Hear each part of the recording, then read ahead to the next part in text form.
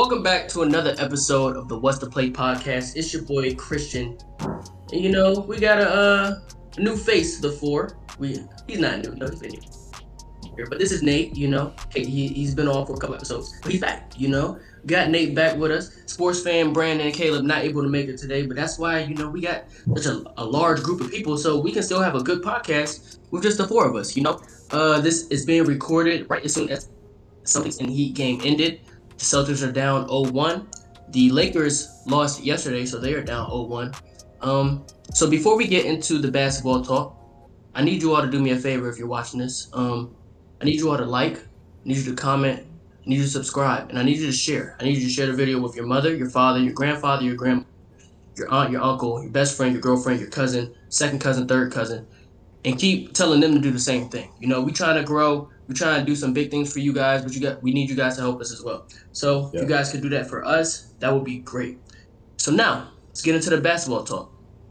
Want to breeze through the lottery real quick. The NBA lottery happened yesterday. The Spurs came away with the rights to select Victor Wembanyama, and then the order goes as follows. Well, what do you mean? They got the rights to select the first pick. Yeah, so they got the rights to select Victor. Okay, but can we just get off for a second? Can we just please? I mean, the Spurs have first pick. Hornets got 2. Blazers got 3. Rockets got 4. Anybody have any Pistons got commentary? 5. I feel like once we get closer to draft time, we'll probably be able to give more in-depth analysis. Last year we did a full draft of the top draft picks coming in. So close to the draft time, we'll give a deeper analysis. But of course, everybody knows Victor Wembanyama, the odds-on favorite to go number 1. Generational talent, as we are told. The Spurs have the opportunity to take him. There is also multiple other great prospects in this draft. We got Scoot Henderson, Brandon Miller, Amin and Asar Thompson, Anthony Black. You even got Nick Smith, who didn't play as many games at Arkansas, but he's still a bucket. Jarris Walker. So it's a bunch of guys in this class that can make an impact on their team day one, and especially down the line. So this should be a good draft. Anybody have anything they want to add on in terms of what happened yesterday in the draft lottery? Just from the lottery perspective, obviously, I think everybody's big winner was obviously the Spurs because they were able to get one of the first 2 picks. Because I felt like either way, whether they got one of those picks, they would be able to fill one of their 2 big areas of need, which is an impact big and a dynamic playmaker. So being able to get Victor, that's huge, obviously, for San Antonio. My biggest losers got to be the Rockets and the Pistons because they both, had top 3 odds, but they both fell to 4 and 5. So even though there's still, guys there that can, there's still guys there that I believe that can impact their teams. Just the fact that they were, they had the best lottery odds and ended up falling behind even a team like Portland, who I can't remember what their odds were, but if they were 7th, then it would coincide with a study that JB did a little bit earlier. Go check that out. You know what I'm saying? But yeah, that's basically my analysis from the draft lottery. Hey, let's point out where they can find that study that you're talking about for JB. We gotta put our people on. Where is that? Let them know, man. Let them know. Oh yeah, y'all can follow me on LinkedIn. On my LinkedIn at Jalen Brown, JLEN. My name tag right there. So recent lottery analysis that I just drew up about a month or so ago. Basically, get you highlights of every lottery over the past now, I want to say 38 years or so, since 1985, since the lottery started. Give you a breakdown of what's been the most valuable picks. 1, 2, but after that, it's pretty much a crapshoot, but gives you more insight into it. So check it out if you get a free chance. I guess you can add the link below the video. We'll put the link in the description for the people that are. It's right here. For sure. It's right there. So click that. Yeah, we gotta make sure we put our own projects on because we do have a big project coming for you guys as well. But that's more of like a team thing. So like for the individual stuff that we have going, we always want to promote that, especially like with what JB just mentioned, and of course Brian's articles, and of course the careers that we have blooming here. Oh yeah, blooming. Man, all right. I do want to say this about the I caught it. That was bad. um, I didn't That's even do that fair. on purpose. I'm trying, No, but I didn't catch I'm it till good. you started I'm laughing. good That's at why I it. was like, oh, okay, I got I'm it. good at it. I do want to say, Wait, I don't we'll get it. explain after the We'll pod. explain. We'll We'll explain explain after the pod. later on, Okay, JB. okay. We got Just you. think about Nate. Just think about Nate and how that helped me. But I know me and JB were kind of rooting for the top two to be Charlotte and San Antonio. I really did like the fit with Victor in Charlotte and Scoot in San Antonio. But if I'm the Spurs, I feel like big and a point guard is of equal need. You can honestly argue that they needed a big more than they needed a point guard because the younger Jones, Trey Jones, right? I mean, he was stable this year. He's not a dynamic point guard like Scoot would be, but in comparison, I'd rather have Trey Jones as a point guard than Zach Collins as my starting center. So, Yeah, I forgot I to mean, say. the Spurs. I was Go gonna say I ahead. just forgot to say when the reason why the impact big became a need was because they moved Jakob Pertl. If he was still there, I wouldn't be it wouldn't seem as much of a need for me. But obviously, you would still take Victor Wembanyama even if you had Jakob Pertl. My bad, CT. Yeah, and so the fit with the Spurs is there. But at two, there may be some conversation around if the Hornets decide to take Brandon Miller, Scoot Henderson, or if they decide to even trade out of the pick. Because to this point, it seemed like Scoot was a for sure thing at number two almost. But with the Hornets having LaMelo Ball, it may be interesting to see how they feel about pairing another dynamic guard with him. I personally don't feel that the fit would be that bad, but there are people who have other opinions. So, I mean, the Hornets may have this whole plan set that we just don't know. We probably may not know until the day of the draft unless there's a trade made. But I know that I feel that the fit will be okay if you have these two dynamic point guards playing off of each other. But I know Jalen feels differently. You want to elaborate? I think it's possible. Like I said, we've seen for the past 3 or so years Lamelo and Terry Rozier play together, so it's possible for sure. Um, I just don't know if you're going to take an investment with a second overall pick. Kind of want to make sure it hits. Um, I agree. Drafting for talent or drafting for fit works a lot more when you're at the higher end of the lottery. So I don't think it's bad. It won't be a bad pick if they pick Scoop. I just prefer if it was a different situation, like how you already Yeah, mentioned with Victor and Charlotte and Scoot and San Antonio. It would kind of both. They both have that free range to kind of have the ball in their hands a lot more. But yeah. yeah, Selfishly for Scoot, I would honestly prefer him to be in a different situation, yeah, simply because I feel like him playing with Lamelo may limit the numbers upside he may put up in his first few years. But if I'm Charlotte, if I'm this bad, you cannot draft for fit, in my opinion. yeah. Like at this point, you literally have to draft for talent, and if you don't, say Brandon Miller is the pick, and then like what's the upside with the team going forward? Like you need that guy, and I feel like Scoop is really like head and shoulders of the rest of the prospects right after Victor. Yeah. And that may just be my. Yeah, I don't really have him and Brandon Miller graded closely at all. And there's still more work to be done. But Do you, I don't think the prospect comparison between them two is close. I feel like you can make an argument you can make the argument for them to take Brandon Miller if they were like close, if you have a close grade on them. But I just don't have that close of a grade on them for them to take Brandon Miller over Scoot Henderson. do you have both of the Thompson twins over Brandon Miller? I do not. No. I think I have Brandon three, Okay. but the gap between two and three, I would say, and this may sound crazy.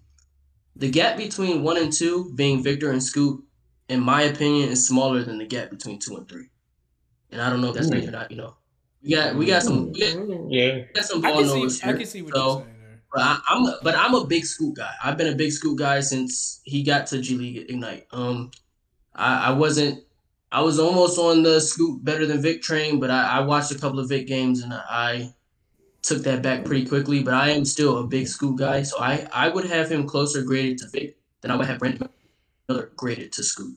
I think I agree with you there because I think it's always been a 1A 1B with him and with Scoot and Vic. Obviously most people would say obviously you're not going to take 1B in this situation just because Victor is that uniquely talented from what people say.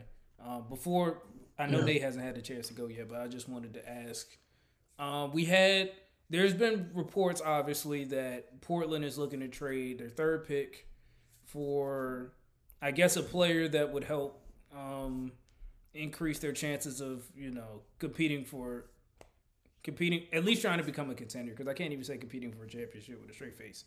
Um, but Oh, if Scoot, dang. but if Scoot is there at 3, do you think it might tempt the Portland front office?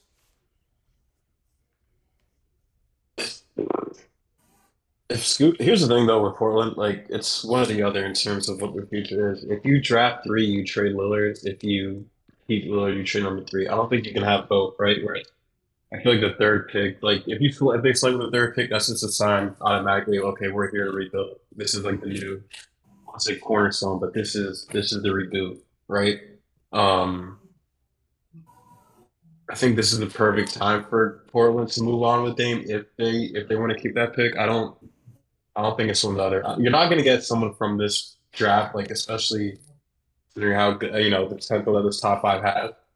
That's instantly going to push you into playoff contention. Like, and then also in the same breath, I don't know how much Portland can get better to the point where they become a playoff team despite having a third pick, considering what their roster looks like right now. I think they can become a competitive play-in team. Um, but given where they are, given the age of the roster, given the inexperience of the roster, um, I feel like the best bet for them right now is they have they have the trade capital now to not only either move Dame and get a good return, or I guess keep this third pick. I'm of the belief that they trade Dame, and I think you just have and you can get back good capital for the future. Yeah, but that's what I say. Do you I'm move? hoping they do the same thing. Oh, go ahead, Brian. I was just gonna ask, do you try to move guys like Nurkic and Grant too, and just completely blow it up, or is it just move Dame and Yeah, see what you can get? That's for I'm anybody. hoping they. Oh, I'm okay. hoping they do, but the way Dame is talking, the way Portland has moved in the past, it leads me to believe that they won't be so enthusiastic about doing a complete rebuild. Like we've seen that some of these teams are just so content with being mediocre. And Dame can act like he wants to win all he wants, but if he just keeps coming back to Portland, and that well isn't running dry because he's gonna keep getting that money. But Hmm.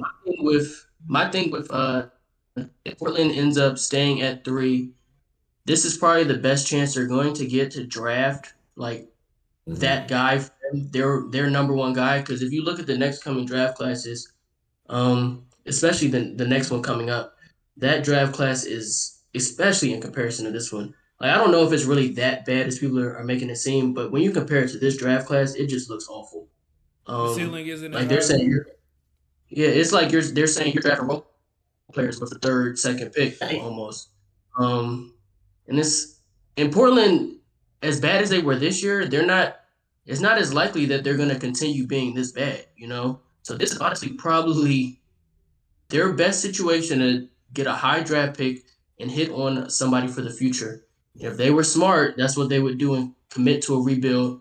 Because if you get a guy like Scoot, Brandon Miller, you could and you already have Shaden Sharp. You got Anthony Hmm. Simons. Depending on who you draft, it's like the pieces are there for you to be a decent team within the next few years and actually make a run with the pieces you have. But if you just want to commit to trying to get it done, making Dame a place for life, then you're just gonna be stuck where you are.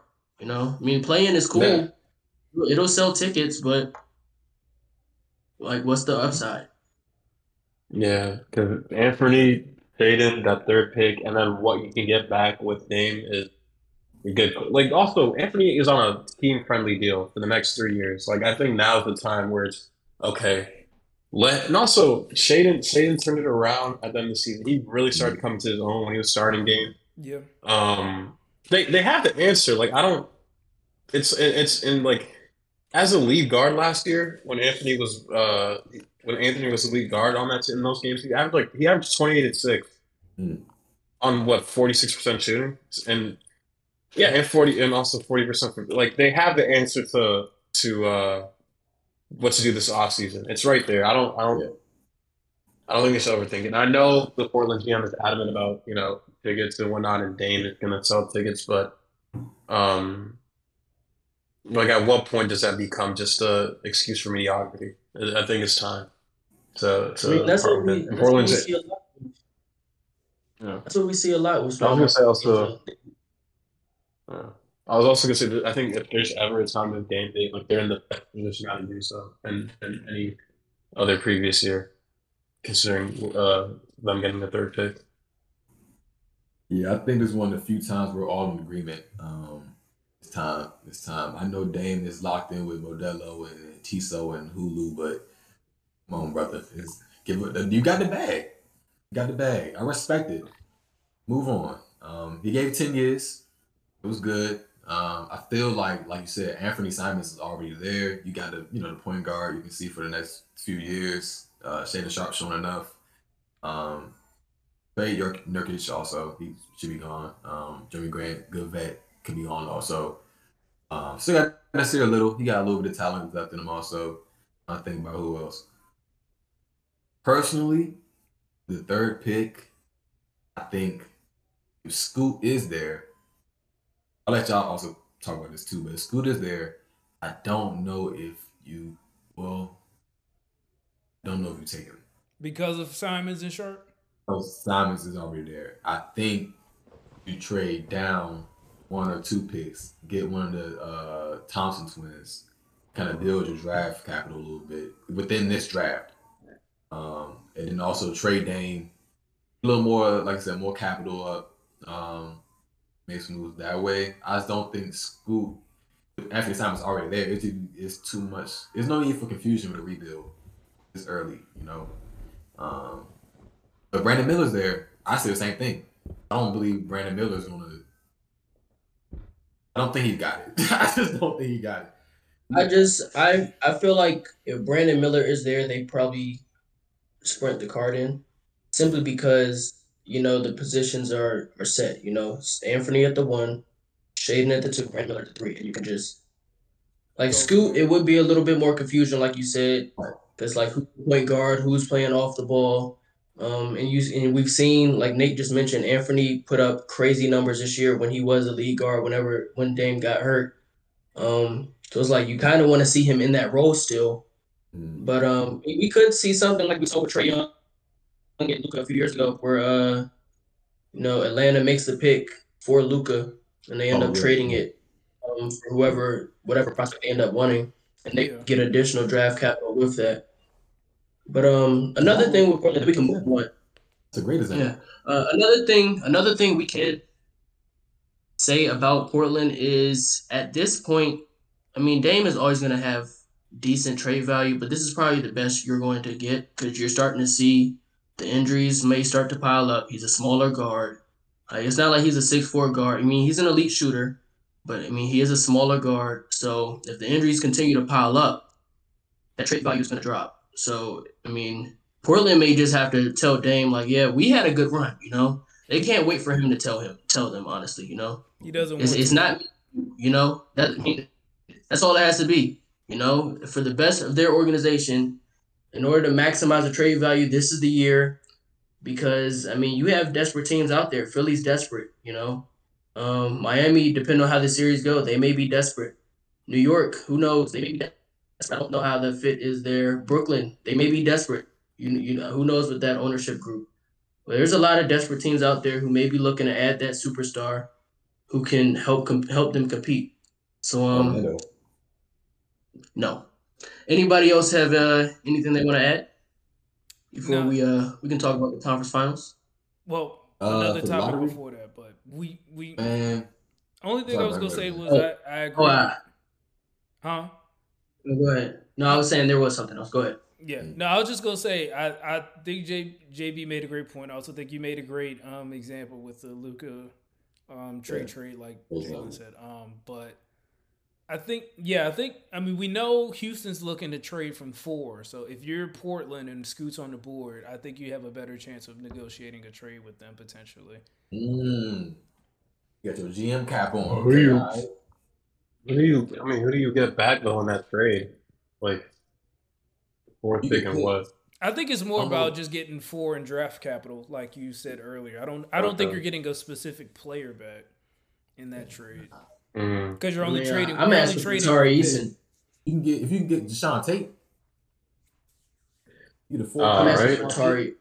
I'm asking for Tari Eason. You're not getting For Tari. Tari Eason and 4.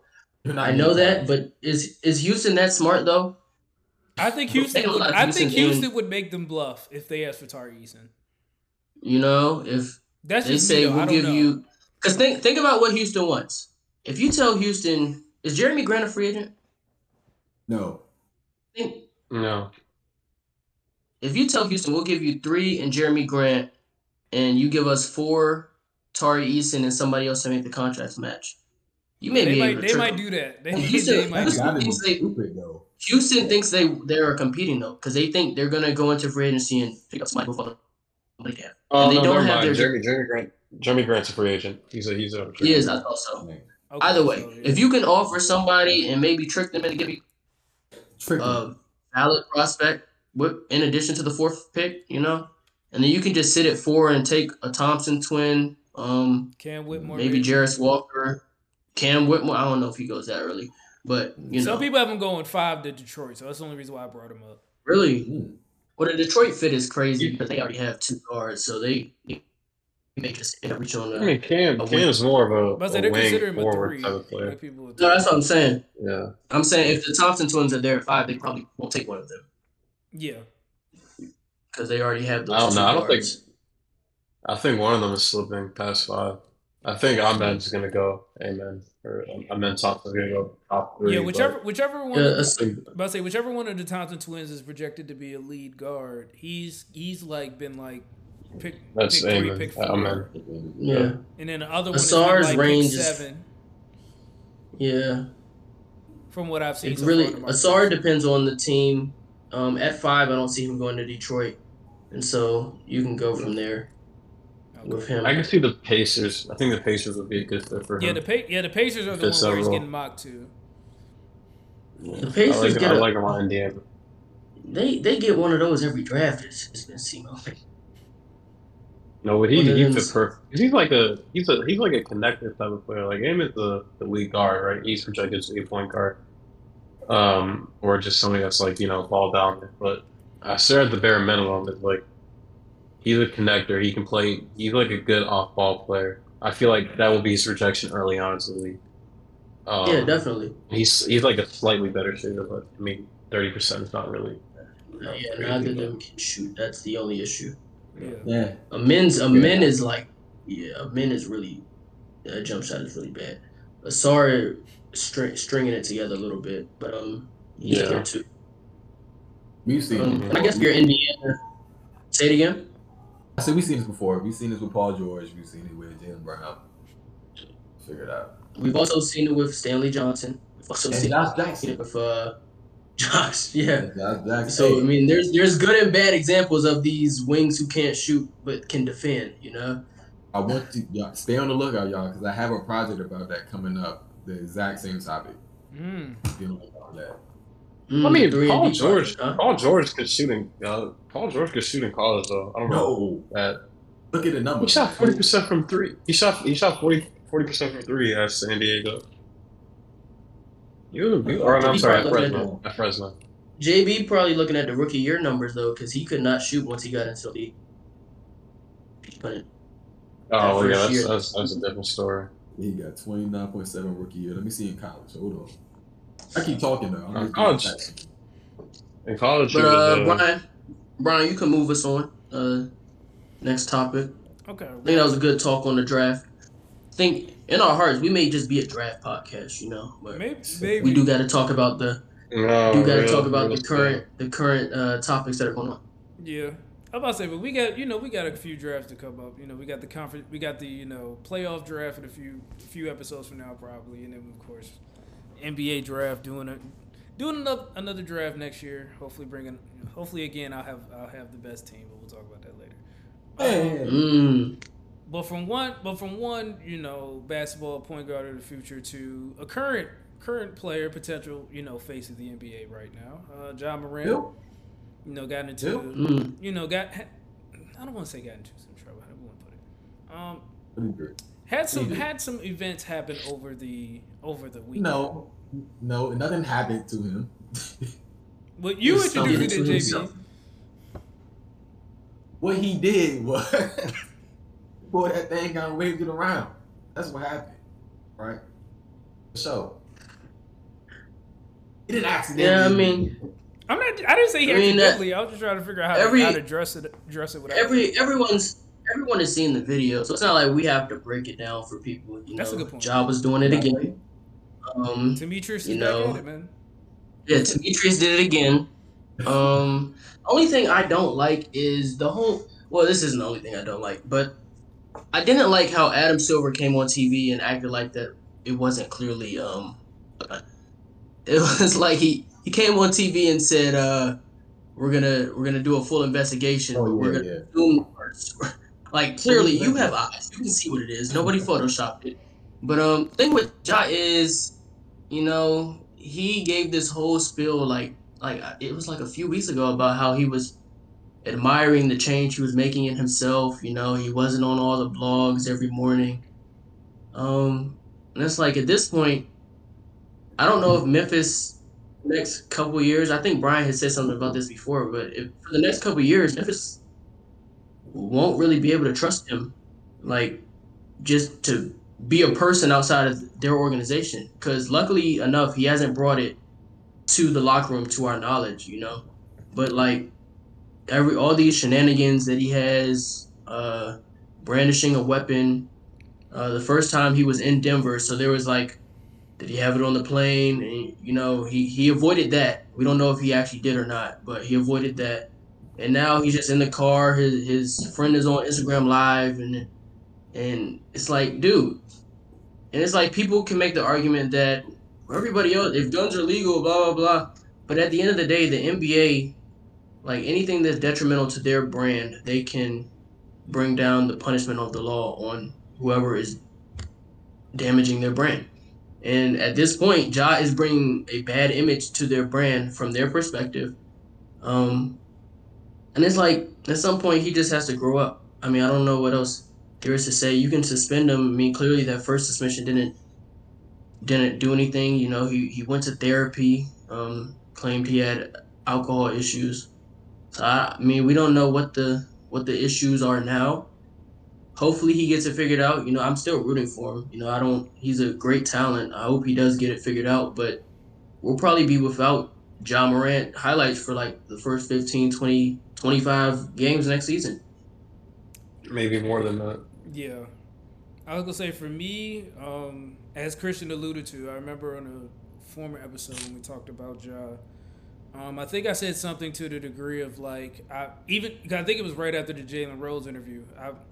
I was like, obviously we all believe what he was saying. Nobody was like, it wasn't trying to be skeptical or anything, but I was like, I don't think his words won't not ring well. What am I trying to say? I didn't think that everybody would just kind of see it as him just kind of like doing kind of a press tour or whatever, just saying things to sound like he was making change. And I felt like there were people that weren't going to believe him immediately. So I said something to the effect of he probably would have to finish out the rest of that season and then all of next season without getting in trouble or doing anything that could warrant anything. I didn't think that it would be like a repeat offense or anything, but just he basically had to stay clean of anything and stay clear of all potential situations for people to believe his words were true. Obviously, I think we're all disappointed that this happened again. I understand everybody having the he didn't break a law thing, but I got something to say about it. Actually, that's a great segue. Okay, You brought up go the ahead, last go one. ahead. I really thought about, and this is more or less about, actually no, it's about Ja, but more so how this country perceives guns. Like, I don't know. I think I look at the media and I raise an eyebrow. And first off, let me just start off by saying what Ja did was like irresponsible, and the punishment he's getting is quote unquote deserve, because at the end of the day, he still works for an employer, and how he conducts himself in a public matters, he's a public figure, will reflect badly on his employer. So they will punish him, and that is understandable. What I don't get though is, and again, I mean, this argument can become point and mute if Ja is actually dealing with something beyond just him flashing a gun. It's something, deeper that we, the public, are not aware of. But the media's uh, the media's coverage of this has been very, very tiring and very, very hypocritical, for the simple fact that it's very normalized in this country, where you can have representatives of our U.S. government go on social media, and those who are very, loud and about the Second Amendment, like, post a photo of them with like an AR-15. You know what I mean? Like, there's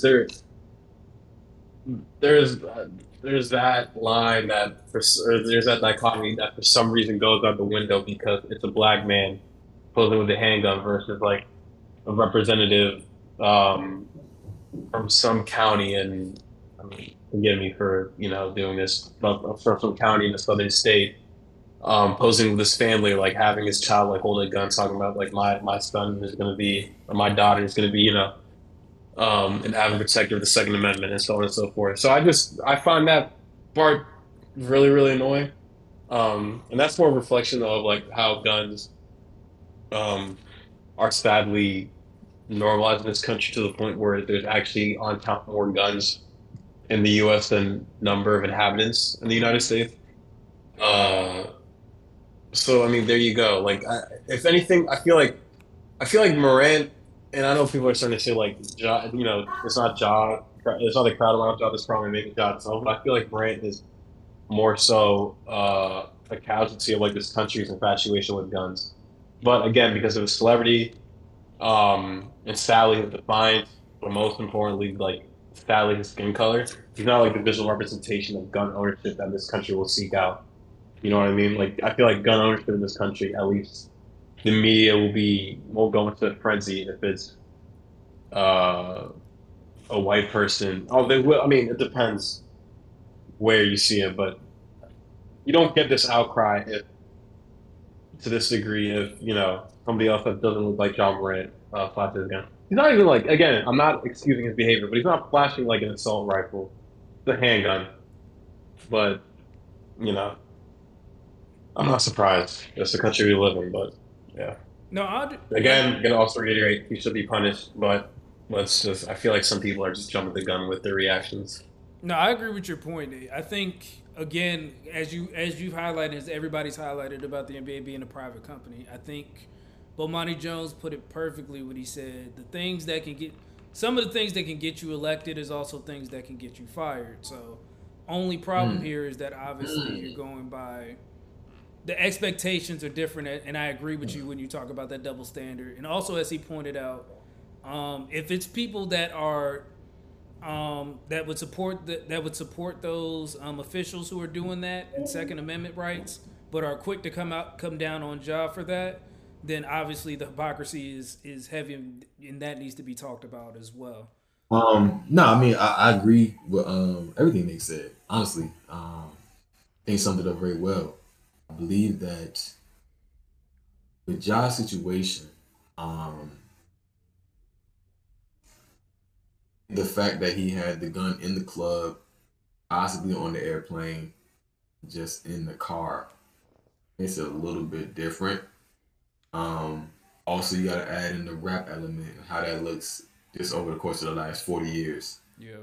Um, it's going to be perceived very differently than just anybody having a gun. Um, I think he needs help. No, I think he's just 23. Um, I think that's pretty much all of this, and just incoming to new money and fame. And that. I mean, we said it before. It's the same thing because he hasn't changed. I didn't think he changed when he went to Florida, wherever he went to get rehabilitated. Yeah. Yeah, like we see him drinking Casamigos. It's not like, oh, he has an alcohol problem. Like, no, he's 23. He can drink that. Like, we got 3 lick men in our group chat right now, so we understand how that is sometimes. You know what I'm saying? It is what it is. But he's got to suffer the consequences. Where did Where did you just get that number from? I just pulled it out. No, We probably do consider how many people we got. Probably three. It's probably about three. You know what I'm saying? But Around there. but We are similar. Y'all are similar in age to Ja Morant. no, you. Yeah. Y'all are similar in age to Ja Morant. So I mean, y'all can understand what he's going through. No, I You get, right. But I get JB's point as well. Yeah, you the same age. What you mean? not for long. But I just got here, man. But I do feel like that. I think everybody just expects him to be smarter at this point. Yeah. It's like the first time. Okay, all right. It's just like me. All right, yeah, all right, John, you got us. All right, you got us. You missed your 15. Like, let's be smarter now. But he did it again, and the issue is, I can almost understand if he like didn't see that his friend was on Instagram Live, whatever. Exactly. But he like the clip is like 30 seconds long. He didn't pull the gun out until about 12 seconds to it. Right. He was look at the camera was on him. Camera was off of him. He tried to put the camera down. Like, I mean, we just expected him to be smarter at this point. Like, I'm sure Memphis isn't like going through it right now because they don't know how they're supposed to move because this is the face of their franchise and he's just not moving like somebody who you would want to commit to long term, you know?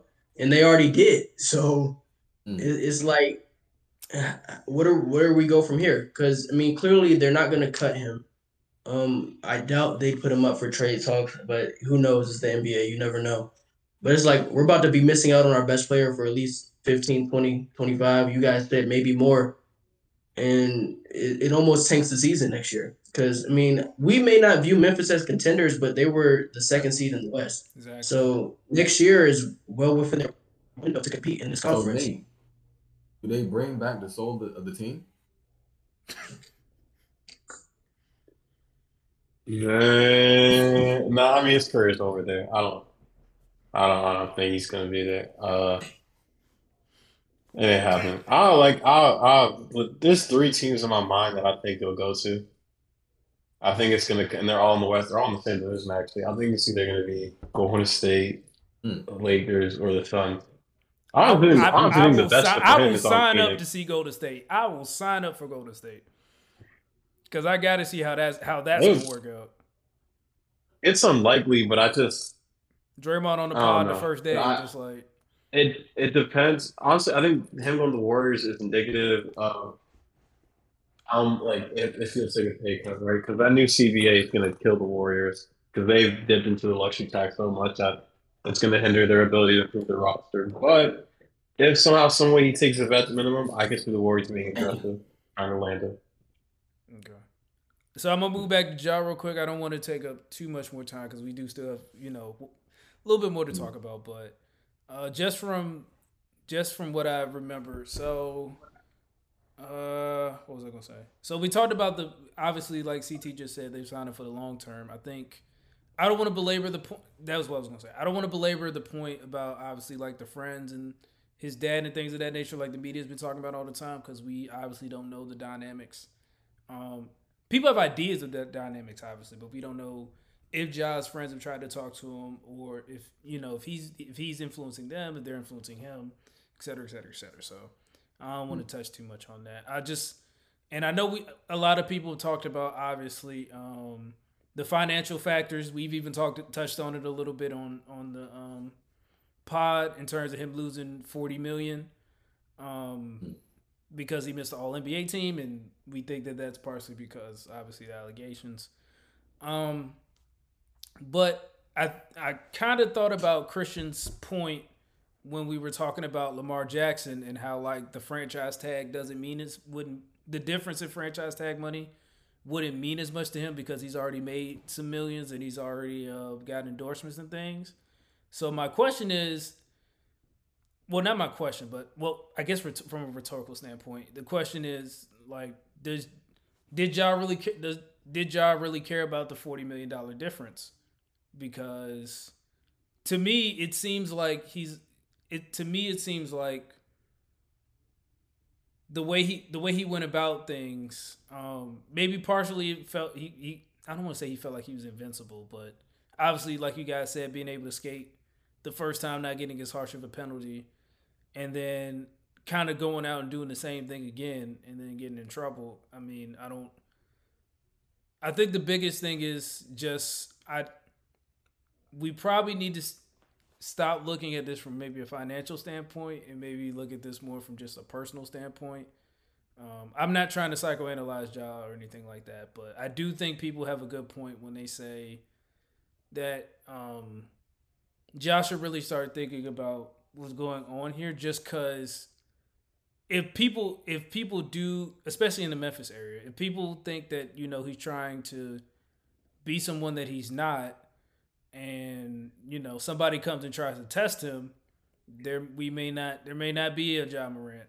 So just I know that's like really extreme, obviously, and that may be part of the viewpoint just because, like Nate said, it's a black man with a gun, and people see it and they think that that's what could happen. But I just know there are a lot of people that have said we should probably stop looking at the financial aspect of what he's missing and probably start looking at just the personal, because there may be people that might try to test him and see if they believe that he's trying to portray something that he's not, basically.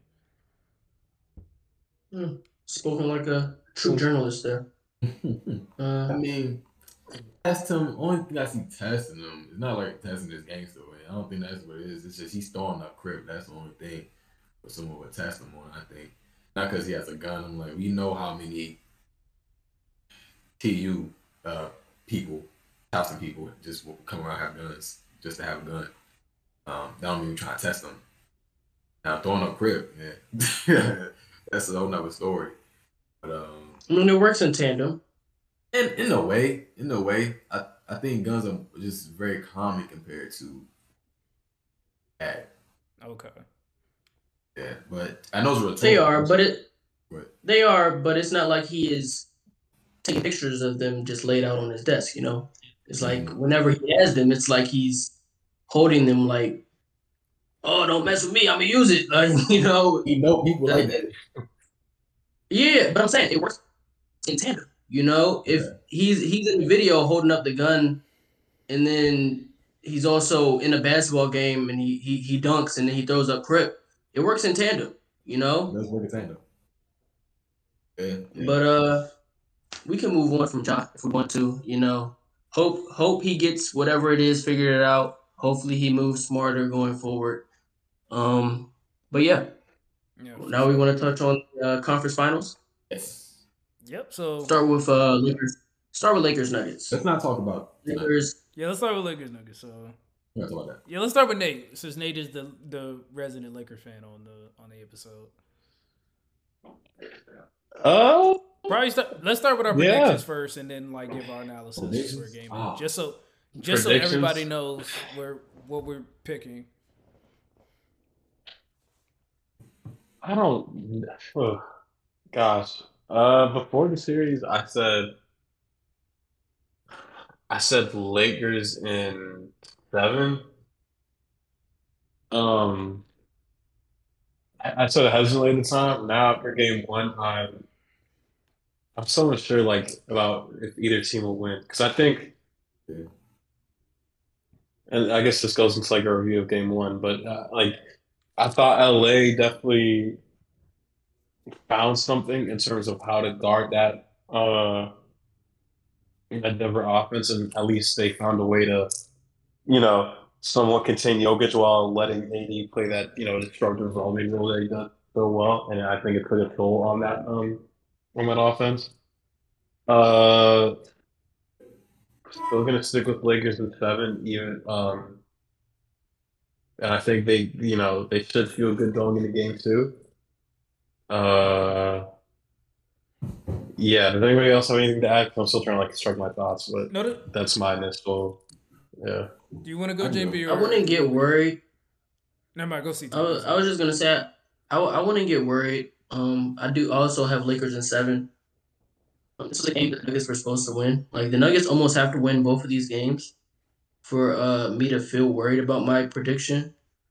But I will say that the way that the Nuggets have been hitting shots all playoffs, like eventually you would think that it would slow down, but it didn't look like it was going to, especially in this game one. Of course, they're at home, so home court They advantage. shoot well at home. They always shoot Yeah, well at home. shooting on them home rims normally goes better than shooting away. But the way that the Lakers were guarding Jokic in the first half, I doubt they would try to go back to that. They'll probably use AD more in that help defense role, like Nate was saying. So going forward, I think maybe the Lakers have something figured out to try to limit Jokic. You're not going to stop him. This is one of the best, if not the best player in the league. But you also have to know that Jokic is also one of the smartest players in the league, and this isn't like some rare defense he's never seen before. A lot of teams do this where they put their four on him and let the five roam. This is the defense the Celtics ran last series against Joel Embiid. Um, so Jokic is one of the smartest players in the league and is one of the best passing big men out of the league. It'll be hard to double him consistently in the playoffs, especially if the Nuggets are shooting like this. Like you can say all you want about the Lakers' defensive adjustment, but if they're continuing to shoot 50%, even 40% from three, it'll be hard to continue to have AD help in Rome if Jokic is just gonna find the open man every time. He can rack up 15 assists a game easy just doing that. What did he have yesterday? He had 13? 12, I think. 12, no, he had 12. 14. He had 14. He had 14. Yeah, if he's getting 14 assists and they're knocking down those shots, they're gonna be really hard to beat. So I mean, the Lakers got to figure something out. They got to figure out the lineups because I don't like the starting lineup they ran out there yesterday, but I also don't know what adjustment you make, especially to keep team chemistry high. Because I think most of us That may team feel that chemistry is maybe good. D'Angelo Russell is better suited. If D'Angelo Russell is better suited coming off the bench, but is he okay with that? We don't know. Um, they just have to be okay with it. And maybe you get Rui in the starting lineup or Vando. I don't really like Vando starting just because that offensive liability with him. And, Schroeder's not the best shooter. Yeah. So I feel like that limits offense way too much if you start him and Schroeder. I feel like Rui can create his own shot. So I would go Rui. But I mean, I can understand why Vando simply for defense. But If, if I'm the Lakers, I'd make an adjustment to try to outscore Denver in this next game. So starting Vando, I think you might put yourself in a hole if they get out to a quick start. Because as good of a defender he is, he's not chasing everybody around the 3 point line. yeah, I didn't get to see what Draymond said about Vando playing, but I think if you start Vando, then you're probably moving Dennis Schroeder back to the bench. You probably have Braun as your one, Reeves two, and then Rui, Vando, and AD. But I have Lakers in 6. I still have them in 6. I know that requires them obviously winning game 2 or game 5, but I think it's a possibility, especially if Denver doesn't make the necessary adjustments for game 1. As everybody basically already said, Jokic basically had his way in the first half. In the second half, they allowed AD to roam a little bit more, and then Jokic seemed a little bit more passive, especially in the fourth quarter, which was surprising to me because there were times, like I know one time he passed. I think Aaron Gordon had somebody sealed under the basket, so he tried to pass it to him right there. I would just thought he would have been better off shooting a turnaround fade or a hook or something, and just getting easy too. If I'm Denver, the adjustment I probably make is on that strong side. I'm probably putting MPJ in the corner because I know he's a good shooter. Because it seemed like they were just what LA was doing while having Anthony Davis roam. He was basically responsible for Aaron Gordon, and Aaron Gordon, and it seemed like they're basically. I think LA's game plan for game 2 is going to be basically dare Aaron Gordon to beat us. So if I'm Denver, because of how stale their offense basically got, I'm obviously keeping Murray and Jokic at the top of the key, but I'm having MPJ on the strong side corner. I'm having Aaron Gordon on the weak side corner, and I'm having KCP at the weak side corner. So that way Jokic has room to operate on the strong side, and AD has to make a decision between whether or not he's going to stay on MPJ or if he's going to double Jokic every time. Now, Now that might be a situation where LA's like, we'll live with MPJ beating us, but that would be the adjustment that I was thinking about if I was Denver That potentially doing. that sounds good in theory, but that operates as if Anthony Davis is guarding Michael Porter. And I think they're gonna put Anthony Davis on whoever the four is. I do think Denver may have to limit Aaron Gordon's minutes if he's not capable of knocking down the shots consistently. Because Anthony Davis doesn't have to be on the strong side with Michael Porter. They can have whoever over there. Anthony Davis can help from the weak side. Then you still have to have Aaron Gordon knock down a shot. So Denver may have to get Jeff Green, Bruce Brown minutes, but even then, those aren't the shooters that are going to kill you in a game. So Aaron Gordon, Jeff Green, those guys are going to have to knock down the shots. Because at this point, you can't just let Jokic get a free pass to the rim, no matter who's on him. You've seen he was bullying AD. He'll bully Rui. He'll bully Vando. So I mean, it'll come down to Aaron Gordon knocking down shots, Jeff Green knocking down shots, um, and maybe getting some actions where you get KCP a more reliable shooter to the corner, maybe get AD out of that whole area. Um, but yeah, I mean, Aaron Gordon, he had a pretty decent series last series, but he has to be the I don't want to say 15 point per game. I mean, what did Nate say? Didn't Nate They say said Aaron Gordon 20 could be last series. I don't know, but Aaron Gordon might have to drop 14. He might have to. Yeah, him No, and he him and definitely APJ does. And I would probably think be the biggest factors on that team for sure. I thought something was really on my fault. Go ahead. No, go ahead, Nate. I'll go after you. From what was really telling, at least with Denver's media time today, not only Coach Malone but some of the players expressed that like after watching the film, like they there's this belief amongst them that they were some of the views that the notion of like the Lakers are getting that because they figured out a way to sell Jokic and Malone straight up said we've seen this before. We have a smart defender on Jokic and so at least it frees like other teams' big men. It's like you saw with Minnesota, like you've seen at times when they play Philly, right? Like PJ, be on Tuck would be on, especially in the regular season matchups this year. Like Tuck would be on Jokic at times to free up Embiid to let him, play help a little bit more. The thing though is that's interesting. Goes back to Gordon though. Is a lot of times how they would remedy that in the regular season would be having Gordon in the dunker spot, right? And it worked well. But I forgot I think it's like per possession they averaged like over 1.5 points. With that, when Jokic beat guard relatively smaller and he had Gordon in the dunker spot, but the concern though, at least last game or game one, was that in those minutes in the second half where Gordon was in the dunker spot, they didn't score a single time. So that's something to watch out for. So it's really just going to be like a war of attrition.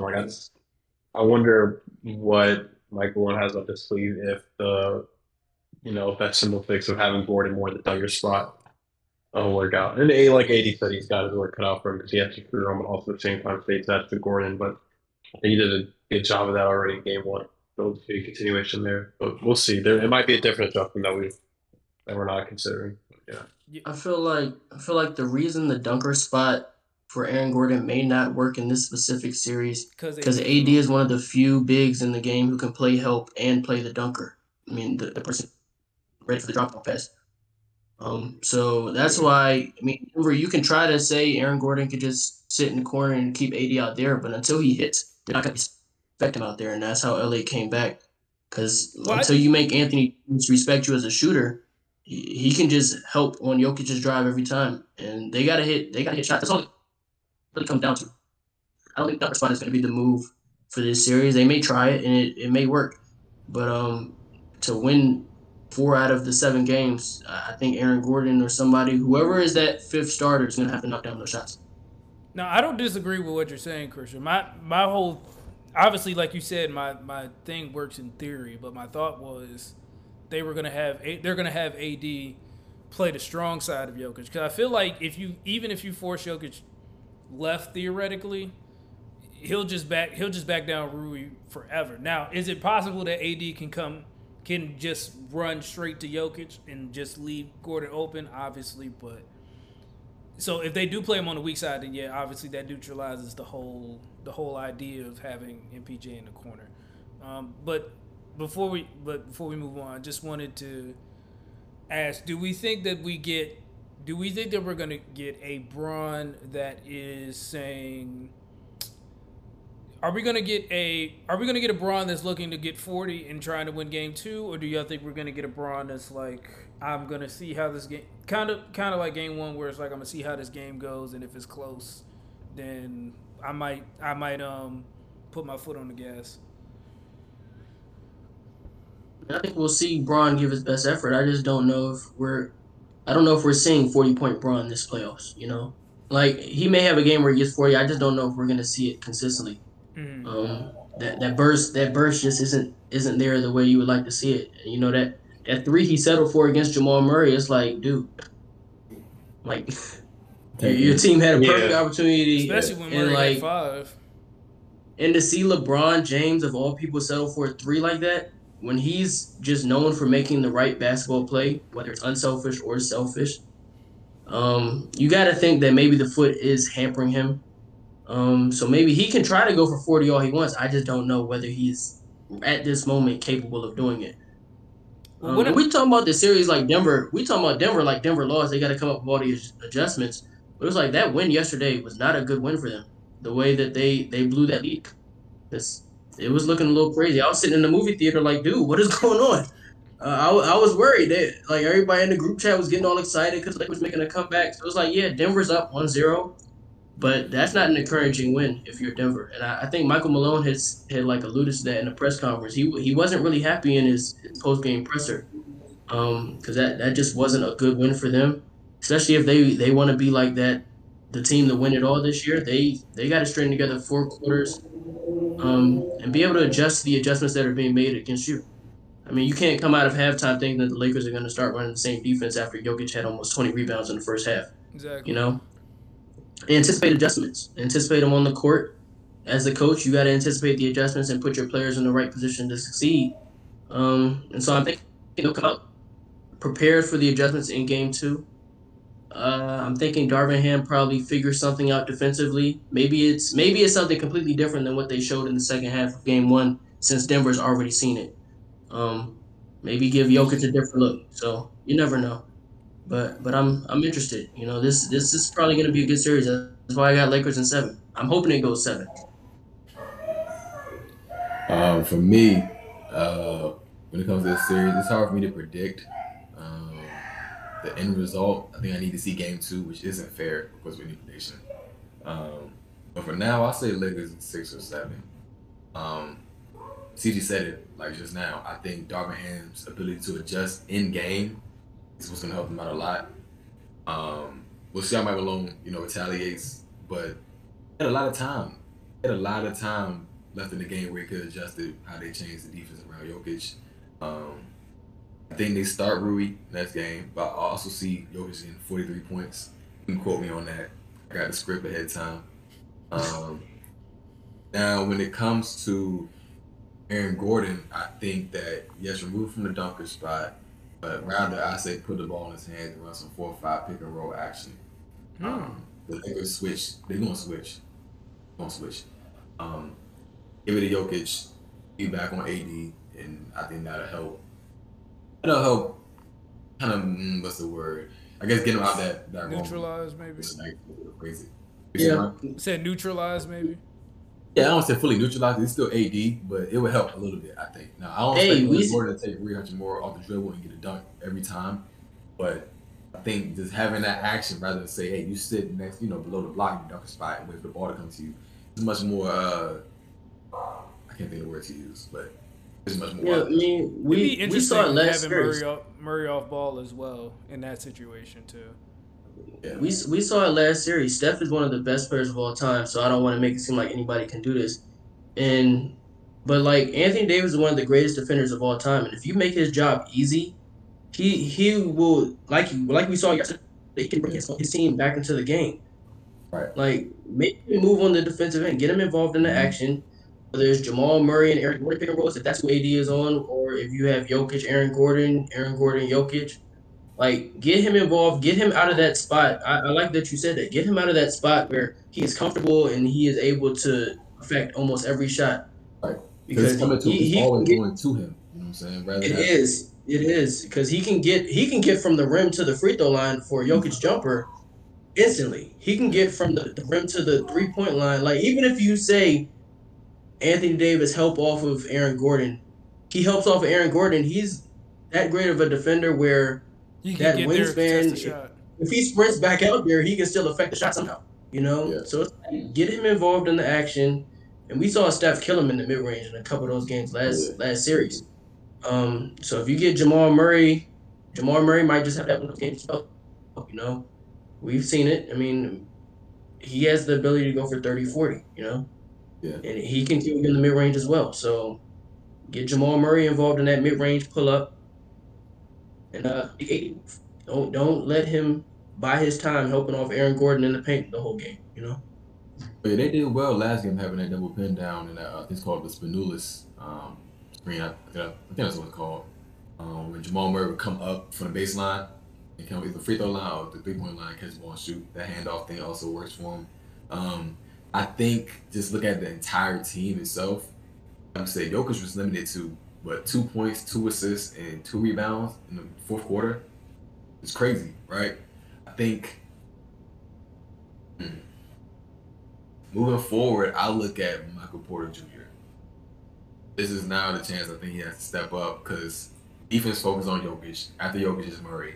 Now we're looking at you. All right, he gave 15 points or something like that yesterday, I believe. I think so. Yeah, 3 threes. Yeah, 3 threes and 15 points. You gotta keep that up. You can't have no dud. They looking to you just to be that person, hit those shots, to attack closeouts and things like that. Even attack the glass. I think he had 10 rebounds also. The offensive rebounds will be big for the Denver Nuggets, I believe. Like I said, we'll see. We'll see though. When it comes to Bron gonna be Bron. You know, go Bron. Was not gonna dominate, but 38-8. I think he had that yesterday. Recently, I think he had 38. No, I think he did. I think he did. Yeah. That's not too off. I don't see him doing 40, but he gonna have a down game this next one, I believe. You also gotta take into account they were in Denver. Now I've recently been in Denver, and I understand now. I always thought it was like they was making that up, like all the elevation is throwing you off. I'm like, y'all high level athletes, like just who? It's different. So given that and the way they were able to come back, I definitely got the Lakers in favor. I'll say for now in favor. They had a lot going against them, and they still almost won. Like Denver was hitting every 3 too, so it was crazy. Even the crazy shots. No, I agree with y'all saying when y'all say that LeBron's not. Y'all don't think LeBron scored 40. I should have rephrased it a little bit better, but when I say 40-point LeBron, I just mean like the Bron we saw in I know this is a few years ago, but the Bron we saw in Game 1 against the Warriors in 2018. That's just kind of like I'm not losing tonight. Like that Bron. I'm not saying that's gonna get you 40 or 50, but that's just like I'm not. We're gonna get like LeBron from Game 6 from against the Warriors. That Bron. Are we going to see LeBron be the best player on the floor for the Lakers? Because we haven't really seen that as often this series. We get one game. The rest of it's been one game.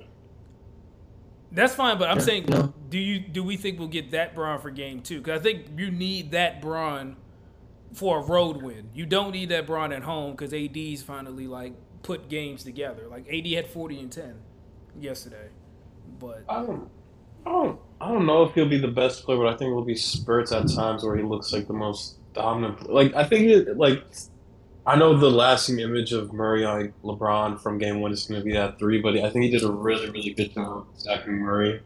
I feel every LeBron initiative took a role. They were going after Murray. I think he did a good job. And he had 15 and 6 assists in the second half. I think he did a good job. I think going into Game 2, we'll see more of that hopefully, and that may result in a 30 ball or even more. But I don't know. Yes, I think we could be doing for a game where LeBron has the largest scoring output for the Lakers, but I think he did a good job already. I just think it's more so he has to continue what he did in that second half moving forward. Yeah, Okay. yeah. We've seen that over the past few series. I think they did the same thing with the Warriors, where they had kept switching to Brown on Curry, and Brown just driving them every time. Yeah. I don't know if they did it that much against the Grizzlies, but I assume they Desmond Bain. They was picking Desmond Bain apart, had Brown driving him. So that just seems like to be a reoccurring theme. If they make it to the finals, Kyle Lowry, I'll leave it at that. But they can't do it against Marcus Smart. So we'll see. We'll see how that strategy evolves in the future. All right. Well, we'll move from Anything else? Yeah. I feel like this was the main event series, really. It's the series everybody cares about, the Lakers and the Nuggets. Yeah. But the Celtics, You guys you let's talk about it. Celtics dropped game one. It happens. Happened last series. That doesn't surprise us, does it? I don't really have much of an analysis from this game, other than the Celtics didn't really play Missoula ball, man. And it's like people criticize Missoula ball, but it's like when they don't do it and they don't win, I just know he's in the locker room saying, "Look, guys, they didn't get up as many threes as he would have liked." The one thing I will say is Peyton Pritchard minutes in the first quarter. Yeah, in the second half. I don't see the reason for Peyton Pritchard playing as often as he did in this series. Like, I'm sure he would have. There should be some spots for him. Sure, he's a bucket getter. He can create his own shot. But the way they were using him, the way they were using him in this game though, as an off the ball shooter, you can literally put in Sam Hauser to do the same thing with better defense. Or Grant Williams. Like if you're gonna put Peyton Pritchard in, let him be Peyton Pritchard. Let him try to create his own shot and stuff. But they put him in like the offense was. We had 30 points in the first quarter, and they put him in the game like we needed offense. Yeah, for my Celtics fans, I just want to know: why did Grant Williams get a DMP today? That is the question that we are all trying to figure out. I don't know if Grant did something to Joe Mazzulla. I don't know.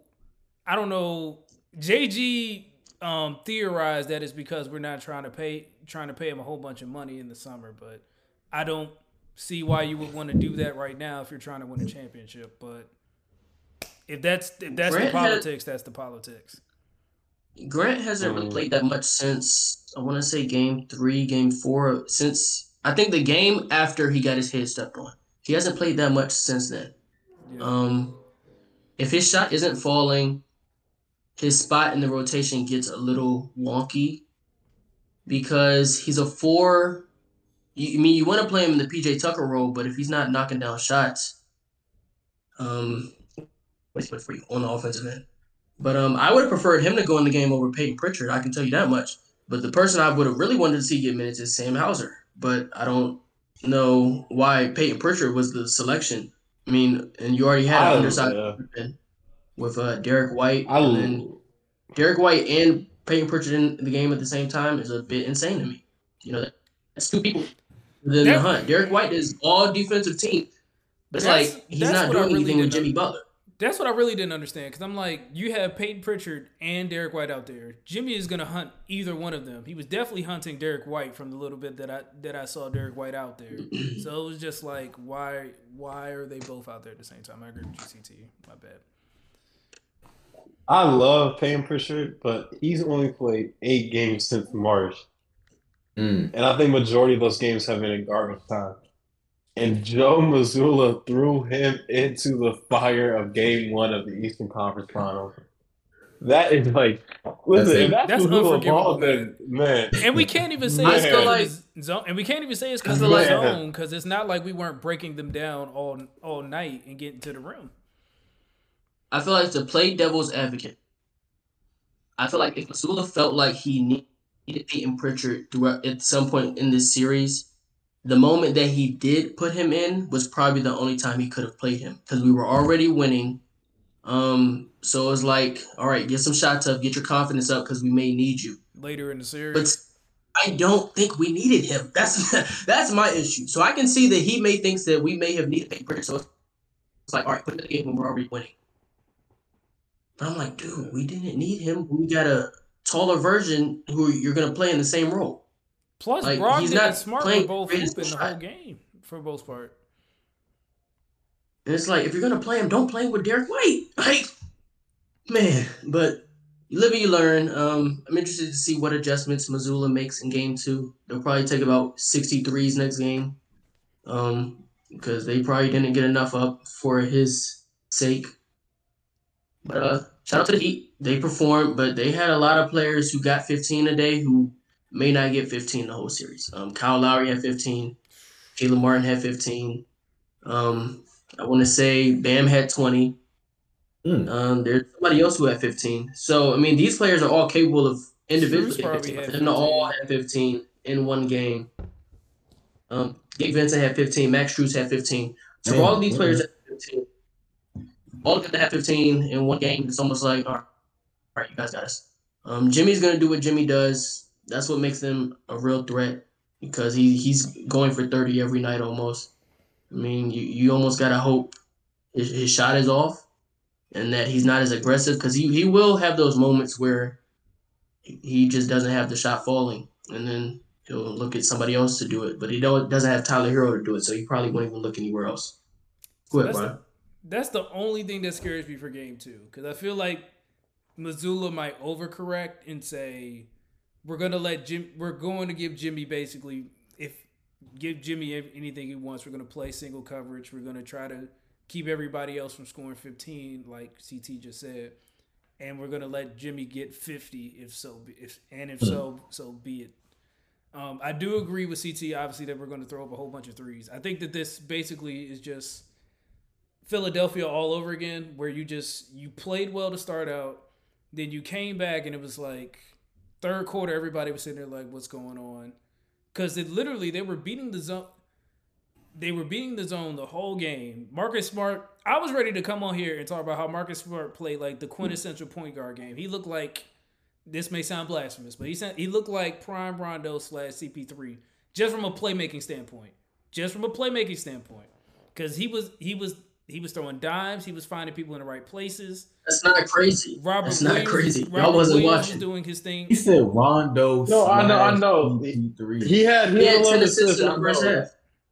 Rondo. He had 10 in the first half. / CP3. From a playmaking perspective, I'm not talking about scoring or anything like that. Even if you name one of them, you name Rondo / CP3 for playmaking. That is playmaking on top of playmaking. Okay, so if you would have said, if you hold on, Brian, is that okay? Is Prime Rondo okay? Yeah, lob that he made to Rob Williams. Them lobs to Rob Williams was going crazy, man. He didn't see that lob. Pinpoint that accuracy. Lob he threw was no. He threw it from the 3-point line. It was on the money. From the 3-point line, Bam Adebayo was here and he couldn't get the basketball. Like it was. They said it looked like a hook shot. When you watch the accuracy was. It might have been basket interference. I came home and I seen that. He barely dunked it. Like Rob Williams barely. It was right real close. Yeah, it might have been basket interference because Marcus might have just threw the ball in the rim. That's how good of a shot, good of a pass he was. When I saw the highlight start, I thought Marcus Smart was going to accidentally throw it in the rim because he be doing that. But I saw Rob Williams dunk it the last second. Y'all tell me he got a pinpoint accuracy. Nah. I mean, Bam was this close to what Bam was like in the play, but he couldn't even like tip the basketball because it was such a good pass. But Bam, he don't really be going 20 points a game. He's probably tied for real. See, but the thing is, Bam scoring 20 doesn't surprise me because he knows that he's going to have to be offensively. He's going to have to be their second option guy. This isn't like last year where like Bam could skate because other people were scoring. Like Bam's going to have to score 20 for them, 15 to 20 for them to win games because we've seen a lot more aggressive Bam this playoffs. But like I said, I expect us to throw up a whole bunch of more threes in game 2. Game one was definitely scary, especially because I'm sure if you look at the team stats, I'm sure I wouldn't be surprised if Miami beat us by at least like 15 points in the 3-point margin, just because we weren't getting up as many threes, but we were getting to the lane every single time. So obviously like outside of Bam, they don't really have any rim protection. And even when Bam was in the game, Jason and Jalen were still going to the rim every single time. The only thing I'm worried about, kind of like last series, my X factor was the Celtics' focus. And again, I think I mean, it was prevalent today, as you could see, the tail between two halves. Um, so I think just attention to detail, defensive intensity, and just overall focus. I think would be the biggest things that I expect them to correct in game two. Um, I had Celtics in seven as my original prediction, so obviously I'm going to stick to Celtics in seven because I felt like we would, just like last series against Philly, like we would drop at least one game that we should win. Now I don't think we can afford to drop two games this series because Jimmy Butler's not losing a 3-2 lead. I'll just leave it at that. So we cannot afford Jason to Tatum drop also. another bad game. No, no, I agree with you, Brian. Also, Jason Tatum needs more than 17 shots. I'm sorry, but I just felt like late in that game he was just doing way too much screening and not getting the ball. Like, There were some you know what I things though mean? where he was Like, trying to do too much, and it was like trying to go 1-on-1, and then that's another thing. We got to stop trying to go 1-on-1, especially against the zone. Like I understand we were getting to the rim at will, but we got to continue to move the basketball because once we started running that, I understand that CT always says it's an ISO game, and I understand that. But against that zone, when they started trying to go 1-on-1 and they weren't moving the basketball and cutting and moving and things of that nature, Miami was getting turnovers. They were getting out and running, and they cut into that lead very quickly, which helped them get that 50-point third quarter that CT's been talking about for the last couple of hours. So that's Yeah, another thing. I will say that it's a bit disappointing when you only get 29 threes up and a team played zone for a substantial amount of time. Like that is your opportunity to get them up. But like you said, they were going 1-on-1 a lot. Um, but we have 1-on-1 players, so it's like you can't really expect too much zone breakdown from Jalen Brown and Jason Tatum. That's just not their game. You would hope that they would realize that they would get better shots if they would continue to move the ball. Jason Tatum only took three threes today. It's not enough. Jalen Definitely. Brown took six, 1 for 6. Everybody else, they weren't really getting them up really. Yeah, I think Brogdon was the only one that was up that probably had more than two. And they Well, paid no, they Smart played had took Peyton two. Pritchard for 12 minutes. They played Peyton Pritchard for 12 minutes. He only took two threes, missed them both. So it's like, What's what are going you even on? out there for? Just out there getting cardio. I thought you wanted to score. So it's cool, Hopefully Missoula adjusts. Miami. But my thing is, they should have known that Miami was gonna throw out a zone in this series. They do this every series. Do every year. It's like this Plus, isn't they something weren't going to play man you because should they have don't been have the prepared people for. capable to stay in front of Jalen and Jason.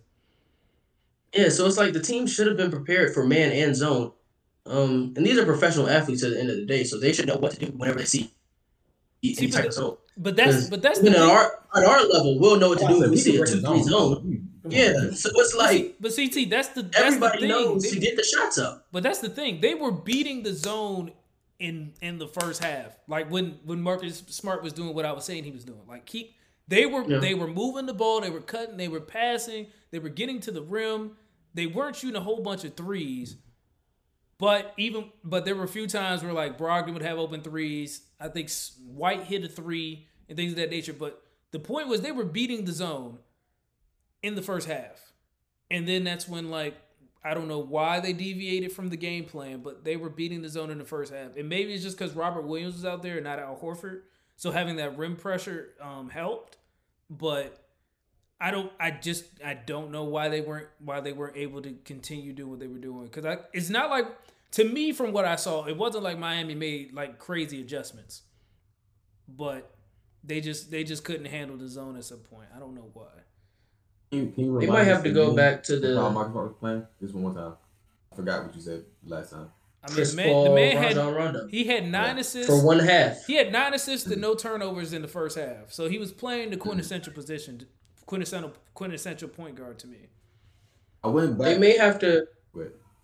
go back to the one big lineup for this series. Would you have that one big B They Rob? may have to. Um, Yeah. I don't think it matters as much, but to have them both on the floor to start games and to start the second half, I feel like you could see some slow starts because if they're running zone, you probably want not Rob. You probably want a fifth shooter on the floor. just to continue to like have that threat of a shooter. And Rob was doing his thing in the first half, but if Marcus isn't able to play make for him as well as he was in that half that we saw, a lot of his points are just going to come off offensive rebounds. And I think having that fifth shooter on the floor more consistently. So I'd probably start Al. But I mean, we were doing just fine with it in the first half. So I can't even say that the lineup was the issue, but I think against zone, you probably want to have five shooters on the floor No, for most of I the time. I agree with your point, CT. The only reason why I'd say that Joe probably doesn't go away from the two big lineup is just if he's worried about the rebounding battle, because obviously they have Kevin Love and Bam Adebayo out there Yeah. starting. But I don't disagree with your point if you want to try to put like say Brogdon out there, because I don't know, because if I put Derek White out there to start, Jimmy Butler is attacking him from tip off.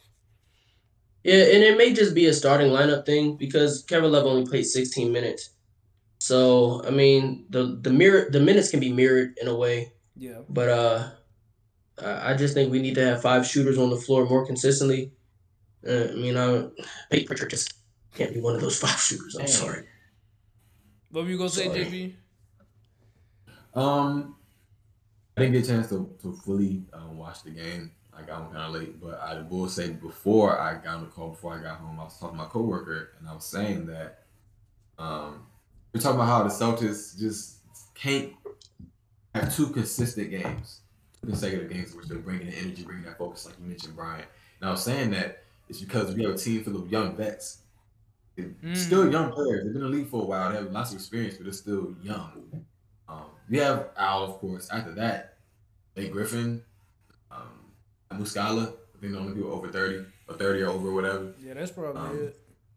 They're not getting no PT. But again, like I said, I don't have much game analysis. I will say Eric Spoelstra is great at in-game adjustments. I don't have that same feeling about Missoula. He's more of a game to game, or he'll make general changes, but not really specific strategic things. Um, I still say Celtics in seven. I'm biased, and we have more talent. I don't know when Hero's supposed to come back, but whenever Tyler Hero comes back, right? Because Jimmy Butler, he's gonna do his thing for sure, and Harry Spoelstra gonna do his thing, and they have the talent to not talent, sorry, they have the skill sets to match up with our players. Um, we'll see. We'll see how it goes. Tatum might have to put on another performance in one of these six final games, but that's all I got on that. No, I agree with that point. Well, whether we make the finals or we lose, I do have a take about the Celtics bench in terms of the staff that I have an idea about, because I don't think even if we miss the finals, unless we just get swept, I don't think Missoula was like in coaching jeopardy. So, but I do have a thought about that, because as you say, he's not really an in-game adjustments guy. So I think that could partially be based on the people he has around him, because he doesn't have as much experience. But I'll hold that take for later, because I have an idea. But He's also a rookie. You gotta remember yeah, that too. yeah. I mean, I agree there. I'm just saying, Yeah. but just like, because even like Darvin Ham has like veteran staff around him. Yeah, he does a veteran staff, and Darvin Ham has been assistant coaching for a long time. Too. Yeah. So No, I agree, yeah. but yeah, that's just. But yeah, we'll leave that take for later, depending on if the Celtics make the next round or not. CT, I don't think we got your game prediction, like series prediction. I got Celtics in six. Okay. Losing this game, um, kind of makes me want to say seven, but my thing was Celtics in six before the series, so I'm gonna stick with it. Got it. Nate, I know we didn't really let you like explain too much, but you know. Nah, I was just thinking back on the game at least. Um, okay, I guess to give a recap, I thought it's always people looking at for first games, right? Uh, Gabe started off with Jaylen Brown, which I think was reminiscent of the Milwaukee series where they had on Milton at times. I believe Love started off on Horford, but the thing that stood out to me from the get go at least, and this is big for Miami, is that Bam has to be aggressive, and I feel like night and day he looks a lot better compared to when they ran into the Boston last year, the conference finals versus now. Absolutely. The work on the work on his dunk has showed. I think for Miami and Slave State, like their points of pressure have to be um, at Rob Williams and Horford, specifically when Bam has the ball. I think that was the story of the game too. Like I thought Miami, I'm sorry, Boston for the most part did a good job in terms of the looks they were giving Jimmy and Bam. But I think the story of this game was like no matter the looks that they got, they were aggressive. Like Jimmy just had some great coverage. I don't care. I'm getting me a bucket moments like to close the game out, and he was huge for them. Uh, let's see. For Boston, what's going to be big is dribble penetration. I thought there's several moments where it's Tatum had crucial drives to the basket. I think that's going to be huge going forward. I like the wrinkle that's supposed to through in at least to counter, uh, Boston's ability to switch, and a lot of times Smart being switched on to Jimmy Butler is they ran a double screen roll. They ran a double pick and roll, whereas the second it allowed for at least for because usually in that first the guy that's pick to be Love at times, and essentially him being able to fade forces Robert Williams to have to play in between the passing lanes or like committing to him, whereas that second pick and roll guy just kicks it to the corner, so he drags the defender away, and Jimmy at times has um like a lot to work with. Uh, Also, I think something to look forward to is Marcus Smart being the role man in these pick and rolls. I think he has a really good ability to stop on a dime, like in the middle of the paint after receiving the ball. And there were times where he looked off Jimmy and he was able to get guys open looks because he's just that good. Like he has the athletic ability to just like stop and then look opposite, and he's a smart basketball player. I think that'll be the point for contention. And I know Marcus Smart and several other players related in the game like Eckler wasn't there for the full 48 minutes, but I think that's the story, right? Where it's they gotta the best way for them to shred that zone is really just moving the ball and doing penetration. Um, and we'll see how that zone will hold up going into game two. But the story of the game really is just Bam and Jimmy saying, "I don't care about the matchup. I'm going to be aggressive." Like they were aggressive from the jump, and it made the difference. That's the biggest thing that always worries me with Miami. Well, Boston in particular, but just along with focus, it's every time you play Miami, you're getting the best effort. And they always love to talk about how like they play with undrafted guys and all that good stuff. And obviously, like if you lined up the pedigrees based on draft position, obviously the Celtics got like three top six picks, and Miami's got Bam, who's a lottery pick, Jimmy, who's a first rounder, and I think Kyle Lowry's a first rounder if I'm not mistaken. And then like everybody else is just like second rounder undrafted. So that's the biggest. Oladipo. Oh, Victor Oladipo, forgot. Victor Oladipo, top three pick. We got Al Horford. Wasn't he? Oh yeah, Al Horford's the top three pick. So we have four guys that are top six picks. 5. Blake Griffin. Forgot. Well, Blake Griffin don't play. I'm not counting Blake Griffin. Neither do Oladipo, but we counted him. Yeah, then look. Well, Oladipo's hurt, so I think Oladipo would be playing minutes in the series if he wasn't hurt. So I'm counting Oladipo. Yeah, don't even get Nate started on Oladipo now. You count Tyler Hero the 13th. Back to episode 1, man. Oh yeah, Tyler Hero was the lottery pick too, so another guy. But the point is, if you put it, this would be the perfect talent versus effort type situation. If you're just making just a basketball argument. What were you gonna say, JP? My bad. I think it's if you're a casual. I'm sorry. Well, no, because if you're a casual, you're like you would probably just say the Celtics are winning because they got more talent. But I don't know. But basically, the point would be if you're gonna beat Miami and most likely whoever's coming out of the West, you gotta be locked in and focused, and you gotta bring effort every single night. I'm not gonna sit here and say that Boston didn't bring the effort because they definitely did. But losing your focus from the first half to the second half that easily, especially against a team like Miami in games that you can't afford to drop because they have the experience and they understand the moment. Not that a team like Philly didn't, but just when you have Harden as one of your important players, you're not, and you have Doc Rivers as your head coach. It's a little different than having Eric Spoelstra and Jimmy Butler. So it's just a situation where I'm a little concerned. I'm not like it's not like game one with Philly where Harden gave us 45 and I was like, I wasn't panicking, but I was like, okay, what's going on here? So I'm still encouraged a little bit because we played pretty well for the most part.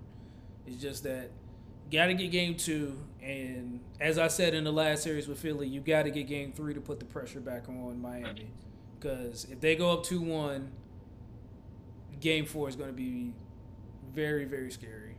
If Miami goes up 2-1. Boston's got something though. Like I just think the biggest takeaway from them on offense is the little slip actions that they have, and they're kicking and then manipulate the ball. Like movement's gonna be the biggest thing for them, and I think Miami, they showed it in this game, but I don't think they're fully adjusted to the movement that Boston's doing off ball compared to, like a Milwaukee, for example. It's there though. Like there's several actions where either Smart or JD is the roll man. They have the slip, and then from there, Matt will just collapse immediately off the path. It's there. They just have to be really conscious of it. I think they kind of broke down a little bit at the end, but I think Boston knows more than that. I think this has to be a series where they speed Miami up. Exactly. I think Jimmy's cognizant of that too, and it's shown by his aggressiveness. Like he's not settling for anything. He's working. But I think Boston knows, like, if it's a 7-game series, I think that plays in their favor a little bit more. Yeah. No, I agree that if we're locked in defensively, that's good, because early in the game we were locked in, we were getting out and running, and we were getting them on backdoor cuts, just all types of things because they weren't able to set up their zone. And I think that might be part of the reason why we were successful against the zone. But we were doing but as Nate said, we were doing a whole lot of moving, cutting, passing, all that good stuff in the first half, whether it was in the half court or we were in transition. So, but I think if we lock in defensively, even though Jimmy's going to get his, obviously, Bam's going to get his. If we lock in defensively, I don't see why we lose this series. That's just me personally, though. Okay. Well, let's hope they can keep that laser focus. Because we know how it goes. They got their ebb and flows when it comes to the Celtics, man. We just ride away. I was about to say, it seems like unless you're like facing elimination, they can't, like you said, they can't do it for 2 straight games. Oh. But again, y'all can tell us how y'all feel about this series too. I mean, we got a comment section for a reason, so we leave it at that. Tell us what y'all think. Let us know what y'all think, man. We catch us on TikTok also. Catch us on Instagram Reels, Twitter. Let us know, man. We definitely want to have some arguments, some debates with y'all too. So y'all part of the pod. For sure. But I think all in all, I think that's pretty much it for today. Like I said, we talked about the draft lottery. We talked about, Ja, Demetrius. Talking about Eastern Conference Finals, Western Conference Finals. Who's gonna get that Larry Bird trophy and that Magic trophy? That's what I'm trying to figure out next. So stay tuned for that too. Oh, Nate, might have a before we completely finish. What was your series prediction? I don't. Oh, you might have said it. Boston and what things we say? I don't want this one, but Boston in 7. Boston 7. Okay, my bad, JB. No, you good. I'm gonna use that. I'm gonna say Boston in 7. We're gonna say WTP in 5, 4, 3, 2. Nah, man. All right, y'all. Thanks for y'all tuning in. I'm gonna say, stay tuned for next play. Yeah, man. Stay tuned for the next play, man. All right, y'all. Peace.